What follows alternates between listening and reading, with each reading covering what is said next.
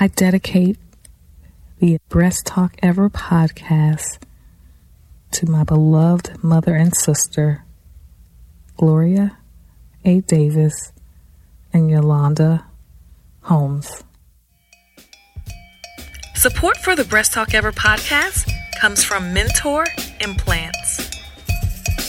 In the process of looking for survivors who may have had some solutions, I discovered survivors who actually had started businesses as a result of their diagnosis. I'm like, whoa, wait a minute. And one of the first women that I discovered was this survivor, sister of mine, who was doing this air guitar. Then I discovered a woman named Dana Donofree who had just, had created a bra company for women who had had mastectomies and had gone flat. And as I started doing it, I'm like, wait a minute. Are there enough of them to do a podcast? I'm LaTonya Davis. You're listening to the very first episode of the Breast Talk Ever. The show is just what the doctor ordered. Stories about enterprising, hope-dealing, breast cancer metavivors, survivors, and previvors with extra strength doses of inspiration and culture for everyone navigating the business called life. It's dope. Today on the show, you will hear part 1 of my story. Okay, and here we are. I've got butterflies. Mic check 1, 2. Hello, everyone. This is LaTonya Davis, and today we are going to have the Breast Talk Ever. Actually, the very first Breast Talk Ever, my episode of the Breast Talk Ever. I have been working on this project for over a year, and I've traveled and zigzagged across the country interviewing the most amazing previvors, survivors, thrivers, sisters and brothers of mine that have not only survived breast cancer, but have created amazing products, services. And as I did this for the past year and a half, I knew at some point that I would eventually have to sit in the chair. And I'm sitting in the chair today as a guest of my podcast, The Breast Talk Ever. And it is such an honor to be interviewed by a friend who's more than a friend. She's like a big sister. My family, one of my best friends. We've been friends for over 20 years. And she also happens to be one of the best in the journalism game.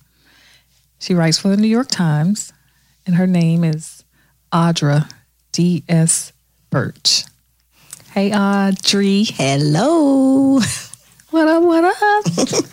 I'm so pleased to be here, and I'm so glad that we're going to have this conversation today. I know you, and I like you, and I love you, and I want others to know the LaTonya I know. So I grew up, I was born in Newark, New Jersey. I left New Jersey when I was a little toddler. My mother, my sister, and I, we moved to Orlando. My mother was from Orlando, and I grew up in Orlando. I lived in Orlando, which is home. I've lived in Miami for over 20 years, which is my second home, and it's like home. I've actually lived here now longer than I've lived in Orlando. It makes you a Florida girl. Of course. And if you know what a Florida girl is, you know what comes with being a Florida girl. The dancing. Yep. and you're a Georgia girl. I am a Georgia girl, but also your love of warm weather. Yes. Love warm weather. Loving the weather that we're having now. So you're in Florida. Mm-hmm. And you went to high school in Florida. Jones High, a.k.a. J High. Which is still the love of your life. Yes, it is. How do you know? Of course you know this. Of course I know. I bleed orange and green, except for collegiately. Okay. So you also ran track, correct? Yes. And you ran I'm a track girl. And both high school, in both high school and college, correct? Yes, yes. And you went to South Carolina State? Yes, graduate of South Carolina State. Okay. And Bulldog. I went to FAMU. I'm a Rattler. Of course.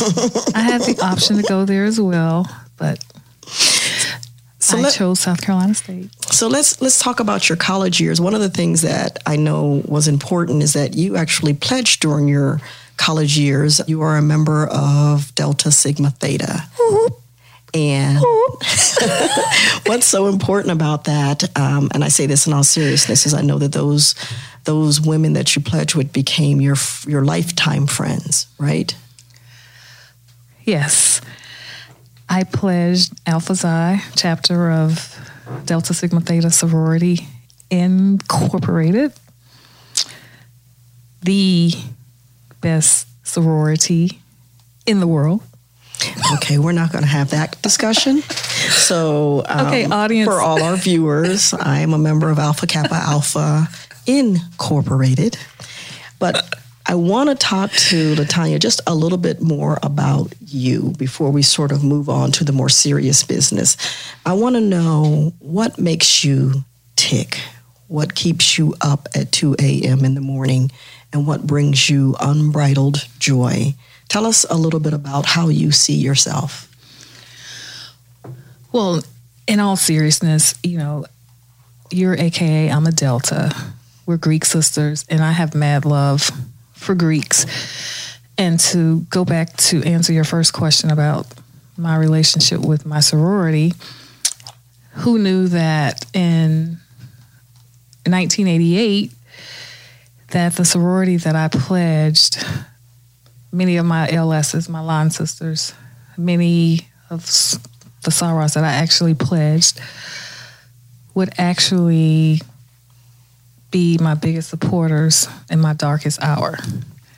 Those sorors of mine, when I say had my back, just like you did, I had AKA Greek sisters of mine that had my back, and you were one of those.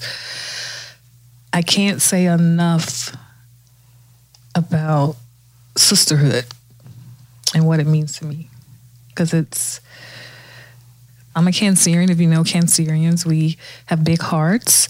We give our all. I love hard, very loyal, sometimes to a fault. I will go to bat for you. If I'm on your team, we are going to win. And I love shining.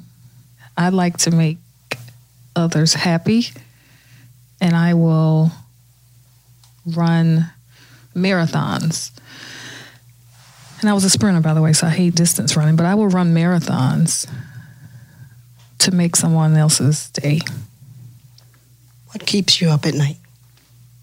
My conversations with God, when I'm saying to Him, God, I have to be here to raise my nephew. I know how terribly important family is to you. And so maybe you could share with us just a little bit about your mom and your sister, Yolanda. Okay. Oh, my mother. Oh, my God. She was this amazing, feisty woman, single mother. And she devoted her life to her two girls.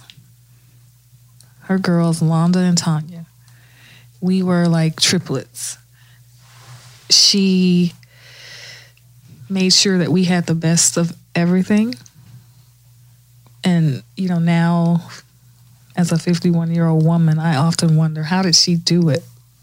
Because I don't know how she did it. She kept us fresh to death. We were involved in amazing organizations, and she did it as a single woman. And of course, my grandmother also played a role in my upbringing. So my mother lives within me every day, because that's all I knew, is her strength and her independence. My sister, oh my gosh. My sister was you hear it used so much, but she truly was my first best friend. And I was her first student because she was a teacher. She was an educator. She was an amazing human. You know, from the time that we were little girls, we would be playing with our dolls. She was always teaching the teddy bears and the Barbies and me. And I was always her protector. I was a big sister that, you know, if you've messed with my sister, you got to come through me. How many years were you guys apart? 3. I was the oldest. And my sister, like me, was very strong. Her strength was a more quiet strength. I was the athlete. She was the cheerleader, majorette. And she used to love to pick at me because when I got to high school, growing up, we were optimist cheerleaders for the mighty Lakeman Tigers, which I still love dearly. And we got to high school, but I actually tried out to be a cheerleader in high school, and I didn't make it. And if she were here, she would tell the story about how I came home and I just laid down. I didn't want to be bothered. Because I didn't make it.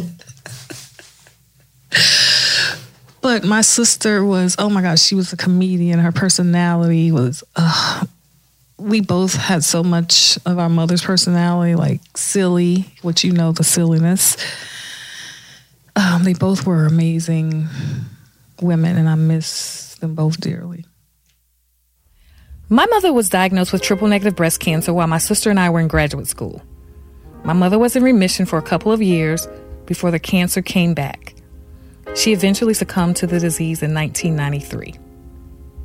My sister Londa and I carried on our mother's legacy and went on to have successful careers. We both got married. I got divorced. However, my sister and her husband Eric had a son, my nephew Jaden. They were living happily ever after until one morning in 2014.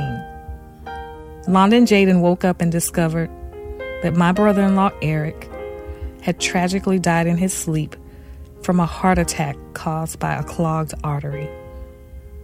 Fast forward to 2014, not even 2 years after her husband's death, my sister Londa received the same diagnosis as our mother, triple-negative breast cancer.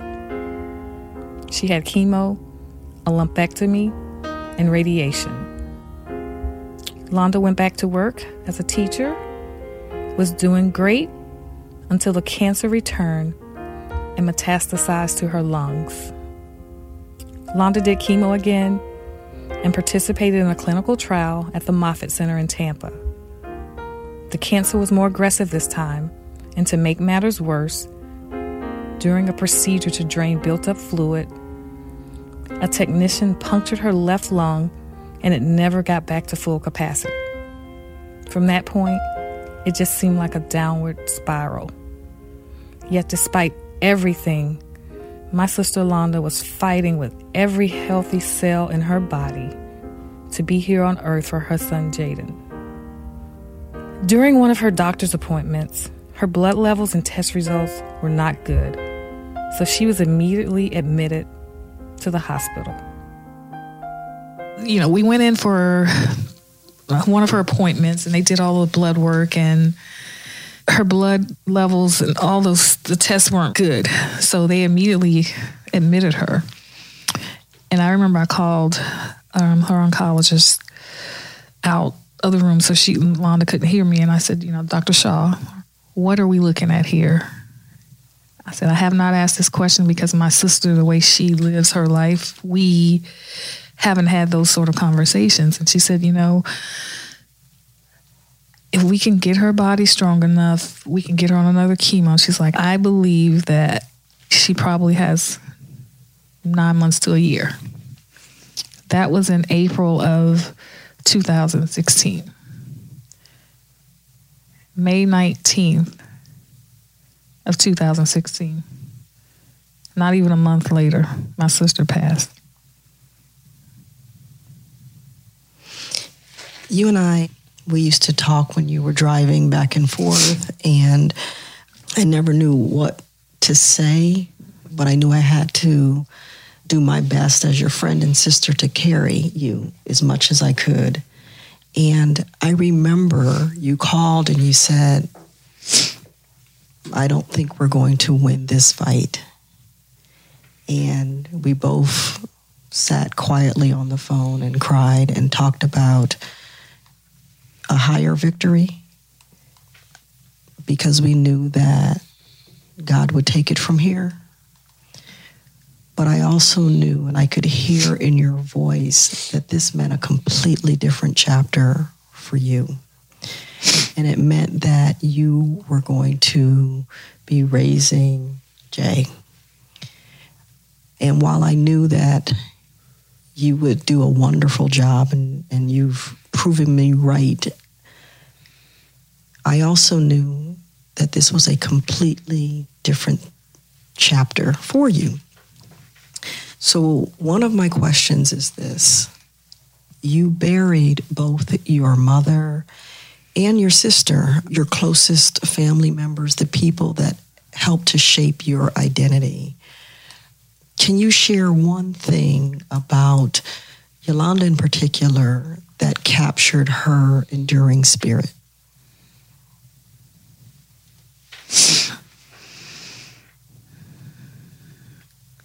She was so much fun. She loved to dance. She was a comedian. And she lived life to the fullest. She was a shopper. Oh my God. You see my closet of clothes and shoes. Yes.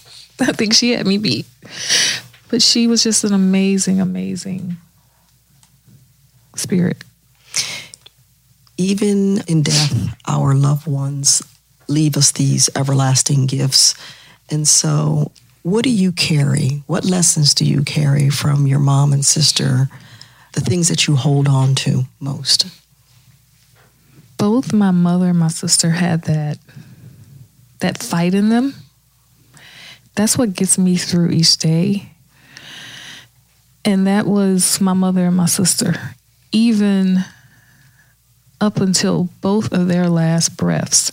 My mother, just to give you an example, my sister and I were in the hospital room at Orlando Regional Memorial Center is what it was called then now. It's now affiliated with the University of Florida. We were asleep on a cot, and I remember the nurse waking both of us up to let us know that she had expired, as they say. But prior to that happening, like a day or two before, my mother was still being mama. And she told Londa and I, she was like, go to Bernines. I want you to pick out a beautiful pink suit. I want a pink casket. I mean, she was, and it really honestly didn't even hit us until after the fact, because we were just doing what she told us to do. She had exactly what she told us. And then Londa, you know, there was this one night we were all at the hospice facility, you know, my cousins, you know, my close friends. We were there in that room, and again, when you're in it, it's surreal, but you're still, for me, it was like, it still wasn't, it was almost like I didn't really think about what I was doing. It was just like this, sort of on autopilot. So my sister was being a comedian, you know, we would go, we had our team of people, like our neighbors, you know, this amazing woman, Daisy, one of our neighbors, and Lisa, they took turns like making sure, and Miss Marcia, like picking Jaden up from school.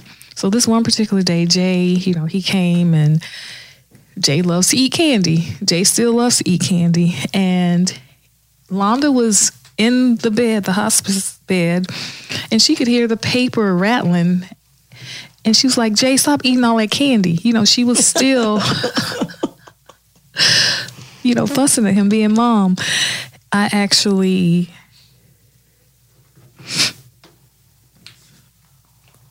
held her hands and whispered in her ear as she took her last breath. And I said to her, I said, Londa, go rest. I got Jay. I'm going to take good care of him. Go rest. And she took her last breath and closed her eyes. What 5 words? What 3 words?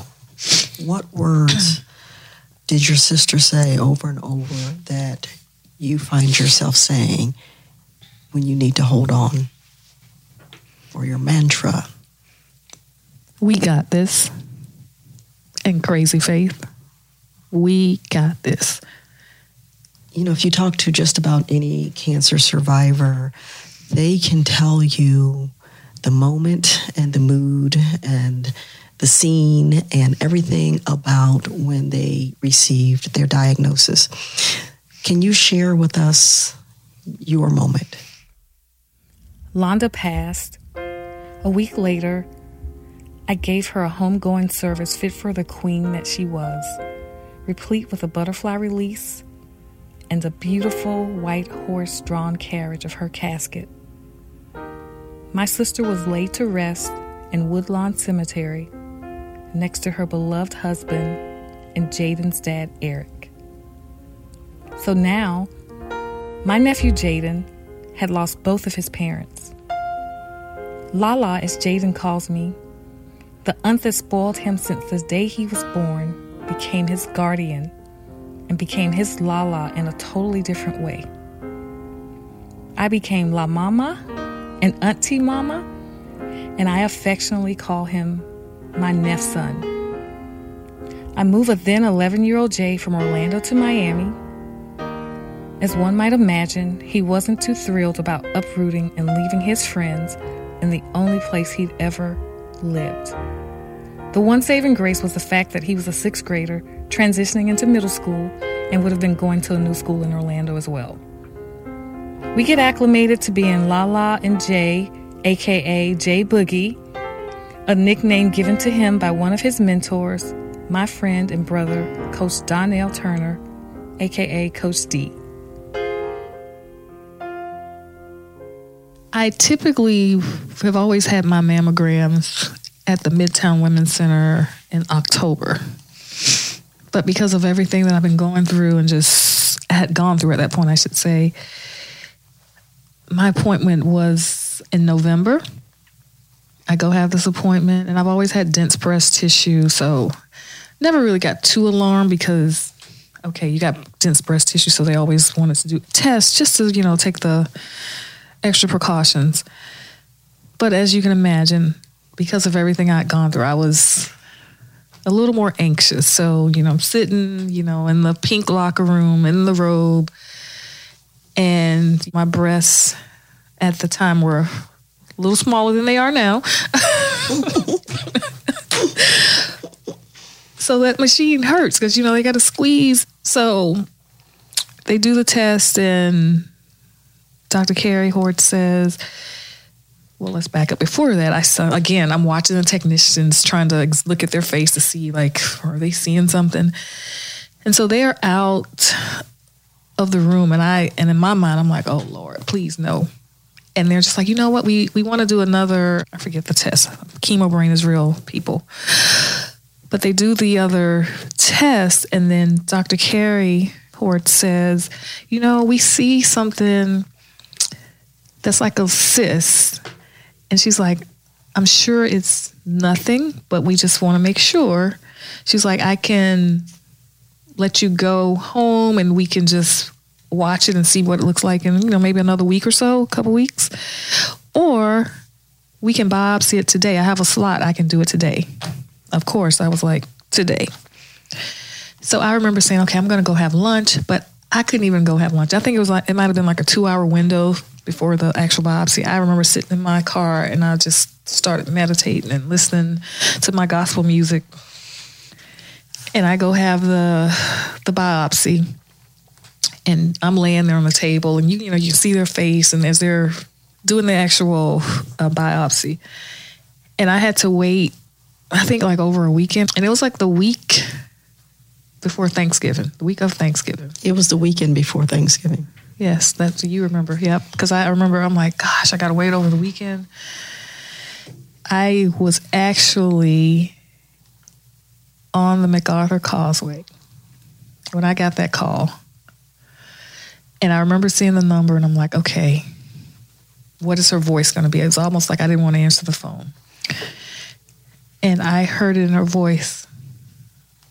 My oncology team is just amazing. They all said, you know what? We're going to treat you like our sister, because they all knew what I had just gone through. And so from that point, Coach LaTonya, I had to start running a different race. And I started running the race for my life. At the time, as you've already noted, you were already trying to make Londa's son whole, trying to introduce him to a new place. And often that meant putting your own grief aside. You were also now facing this cancer diagnosis, and also you're facing the concept of mortality and what this loss could mean. But I think one of the things you said to me in one of our early conversations was that all of that was horrific and it was awful, but at the front of your mind was still Jay. What about Jay? And, Jay had been through this terrible, with you, but through this terrible journey. He had lost his parents, and you were still most concerned about, how do I make sure that he feels loved, that he is in a home that is full of love and full of light, and how do we do this together? And this feels like maybe the right time to introduce Jay Boogie. And maybe, Jay, you can share with us a little bit about that next chapter, which was very difficult, having just, as I said, just buried your mom. Well, hi, I'm Jaden, LaTonya, or Lala's nephew, and Yolanda's son. And, well, if we're starting from, let's say, back when my mom first passed in May and going on until now, the whole moving thing, I wasn't really, like Lala said, I wasn't really happy with that. I mean, at the time, I was kind of naive and childish about it, so I didn't really understand how much she was sacrificing for me. But I realize that now. But back then, I was kind of, stubborn about it. But over time, I got used to it, and I'm happy where I'm at now. How do you cope? How do you heal? Well, for the most part, I would say that I'm not that emotional about the whole situation, but there are times where it's more of waves of pure anger instead of just sadness or me feeling depressed in a way. Depressed isn't like, let's say for weeks on end, I feel like not doing anything or not being productive in any way. It's nothing like that. It's just I'll get angry, but I'll also keep that in because I know that if I let that out, that wouldn't be helpful or beneficial to anyone, especially not myself. It'd just be self-destructive. But there are times where I experience the whole situation with my parents and Lala. For example, we have the wedding CD of when my parents got married, and seeing them happy, me as a baby, because I was able to be there on video with them, seeing me hop out the limo and I was like 2 feet tall, to see all the people in my life that have been there for me, my grandmas, aunts, aunties, cousins. It was just stuff like that is where I can look back and I might get sad and angry about it, but I'm just glad that I was able to experience them for the time that I had them. What is your fondest memory of your parents? My fondest memory? Well, I feel that it was really just the small things that we used to do. For example, we'd go to this place called Rita's, which is a frozen ice place in Orlando, or Tijuana Flats, or what me and my dad used to do every week back in elementary when I used to behave the whole week and get green. in my agenda, even sometimes when I get yellow. At the end of the week, we'd go to Green Firehouse was good, Subs. right? Yes, it was. But we used to go to this place called Firehouse Subs, which is kind of like a Subway, but with a firefighter theme twist on it. And we used to go there and get a smokehouse brisket with cheddar cheese, no mayo, pickle on the side. And then we'd go to Rita's and get a coconut cream, which is our favorite flavor there. And we used to just have a lot of fun with the small things that we used to do. So, LaTonya, Lala shares with you that she too is now facing cancer. And this is months after you've buried your mom. Do you remember that conversation? I partially do. I think we were in Orlando. That was around Thanksgiving. And I remember I was upstairs. I was playing some video game that I had just gotten. And Lala had brought me downstairs to talk to me. And she just seemed really serious and nervous. And it kind of threw me off because, I mean, at the time, I didn't really expect what she was going to tell me. But I just had a feeling that it was bad. I remember when she did tell me and everything, I just had this feeling of how unfair everything felt for her and for me because, you know, here she was having to take care of me and deal with her sister passing, her mom passing, my dad passing, her brother-in-law passing, and then having to get diagnosed on top of that while still trying to figure out her stuff was just really unfair. Yeah, it was actually after the Christmas because I didn't want to. Oh, yeah. Want him to have an amazing Christmas. Yeah. Thank you, Jay. Let's talk a little bit about the actual diagnosis as we sort of go down this journey. Triple negative? Yes. So walk us through the diagnosis as well as what your particular treatment was. Sometimes I just can't even believe my story. So my oncologist is Dr. Sarah Garrido. My amazing surgeon was Dr. Manuel Felique Torres. And I say was because, stop up your ears, listeners, fuck cancer. He was amazing. My super talented, loving, and humble rock star surgical oncologist, Dr. Manuel Torres Felique, who saved my and hundreds of others' lives, was taken from us far too soon by an aggressive form of cancer on June 17th, 2019. We'll be right back.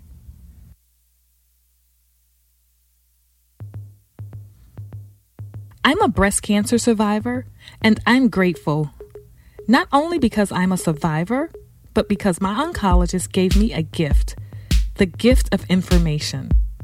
As it turns out, I had a unique type of breast cancer that could only be identified by taking a closer look at my cancer biology. When I was first diagnosed, the standard test said that I had HER2-positive breast cancer. However, my doctor dug deeper, and through genomic profiling, she discovered that my HER2-positive breast cancer was actually triple-negative breast cancer. This meant I would need a whole different type of therapy than originally planned in order to successfully treat my cancer. I am so grateful that my doctor made sure to look at everything before moving forward. I believe every woman with breast cancer should have the same chance I had, an opportunity to formulate a truly personalized treatment plan with her doctor based on comprehensive genomic profiling that includes molecular subtyping. Here's my story. When I was first diagnosed with breast cancer, I had just lost my sister to the horrible disease. I experienced the roller coaster of emotions sorting through the medical details and new, unfamiliar terms. Genomic testing was one of those terms, but my oncologist broke it down for me and told me that she would use tests called MammaPrint and Blueprint to classify my tumor as low risk or high risk and either luminal A, luminal B, HER2, or basal subtype.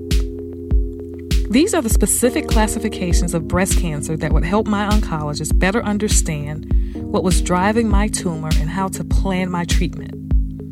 It turns out my breast cancer type was triple negative and not HER2 positive, as originally determined by clinical testing. And this changed our entire care plan.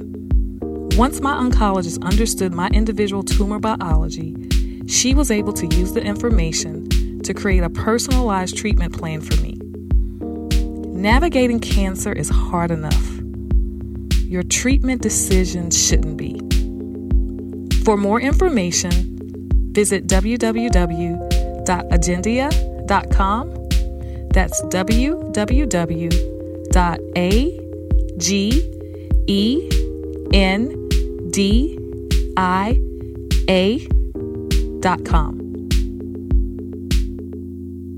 I remember us talking about what your options were, and you were very clear about having the double mastectomy. What was your thought process?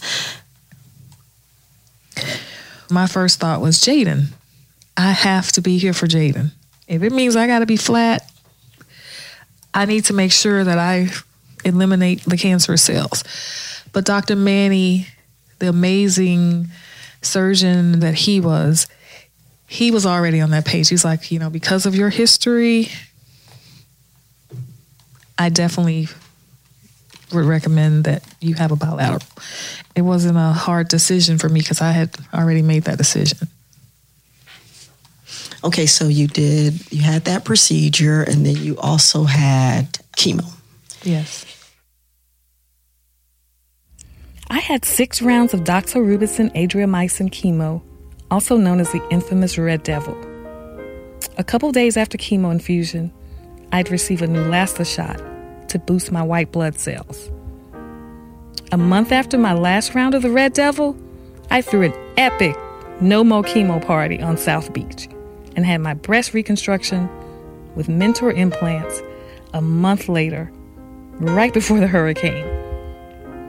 Once my revision surgery was complete, I was anxious to spread my advocacy wings. I want our listeners to know so much more about your amazing journey.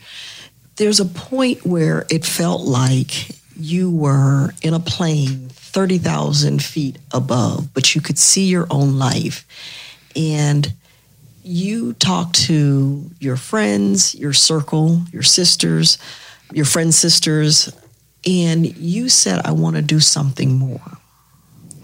And I don't think any of us knew what more was at the time. And I'm not even sure you knew, but you knew that you had a higher purpose. Mm-hmm. Talk to me about how you decided to do this podcast and how your own journey shaped that decision. I got hooked on Serial. Then NPR came out with a show called How I Built This, hosted by Guy Raz. And that podcast, honestly, it played a role in the trajectory of what I would do next in my life. Because just like I sit here and I look at you and I can say how much I love you as my friend, my family, my mentor, my big sister, my caregiver, I could also say that to the entire NPR team and especially Guy Raz. I'm blessed to say that I actually was selected as an NPR fellow for the inaugural How I Built This Summit a couple years ago. I told Guy, how he helped me get through my breast cancer diagnosis after losing my sister 6 months prior. The show basically profiles entrepreneurs who bootstrap their businesses. And so at night, when I didn't want to call you, or I didn't want to call Iris, or I didn't want to call Sarah or Parisia or the rest of my Sarahs and allow them to hear me crying, worrying about my cancer, if it was going to come back, or just everything that came with the diagnosis and raising Jay, I discovered How I Built This. I lost myself in the podcast, and it was like, oh my goodness. In the process of doing that, at night, and then sitting in my chair one time during chemo, I was, of course I lost my taste buds. Everything tastes nasty as hell. And I would Google like, okay, other survivors, do they have any suggestions or recommendations? And of course I discovered this, I can't remember the name of it, this little miracle fruit. Thank you, Jay. See how we're a team? I discovered this miracle fruit that you're supposed to, roll around on your tongue, and it will help, the food taste normal. So there's a farm here in Miami, and I went and got it, and it actually worked. And one item that I could actually taste was bananas. But in the process of like looking for survivors who may have had some solutions, I discovered survivors who actually had started businesses as a result of their diagnosis. And I'm like, whoa, wait a minute. And one of the first women that I discovered was this survivor, sister of mine, who was doing this air guitar. Then I discovered a woman named Dana Donofree, who had just, had created a bra company for women who had had mastectomies and had gone flat. And as I started doing it, I'm like, wait a minute. Are there enough of them to do a podcast? Because I knew that, okay, if I'm going to do this, I have to do it in a way that I can handle it emotionally, because it's heavy. And there are days when I don't want to talk about breast cancer. But I said, if I can do this in a lifestyle sort of way where I can incorporate all the things that I love, food, fashion, just all of those things in a way that would be compelling and aspirational, maybe I have something. And that's when I said, you know what? I could actually do How I Built This meets breast cancer. And that's when I landed on, wow, that's what it's going to be. Because prior to that, I had taken a podcast course at NYU. I had done all these online courses. And once I realized that, wow, this can be a business, the next step was coming up with a name. Came up with a name, called my trademark attorney. Well, before I called the trademark attorney, I .com'd it. And here we are, having the best talk ever. That's excellent. That was part one of my story. You can follow the Breast Talk Ever on Instagram, Facebook, and Twitter at the Breast Talk Ever. Take a listen next week to hear part 2 of my story. Subscribe on Apple Podcasts, Spotify, or wherever you get your podcasts. And if you enjoyed the Breast Talk Ever, don't forget to rate our show and write a review. It will help others discover the podcast to receive a dose of inspiration. Our show is produced by me, LaTonya Davis, audio engineering by Eric Begay of Podfly Productions. Our theme song and music scoring is by Jean-Paul Guyot. Bass guitar on theme song by my nephew Jaden Holmes. I'm LaTonya Davis, and you have just listened to the Breast Talk Ever.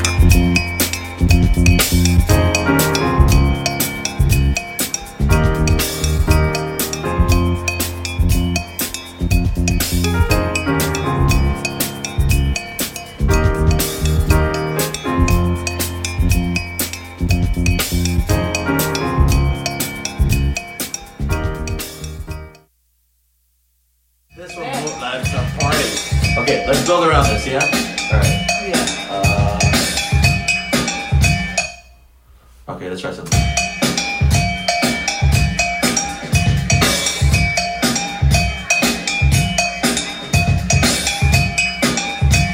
Now this sounds more like a theme song, so if I did something like the outro.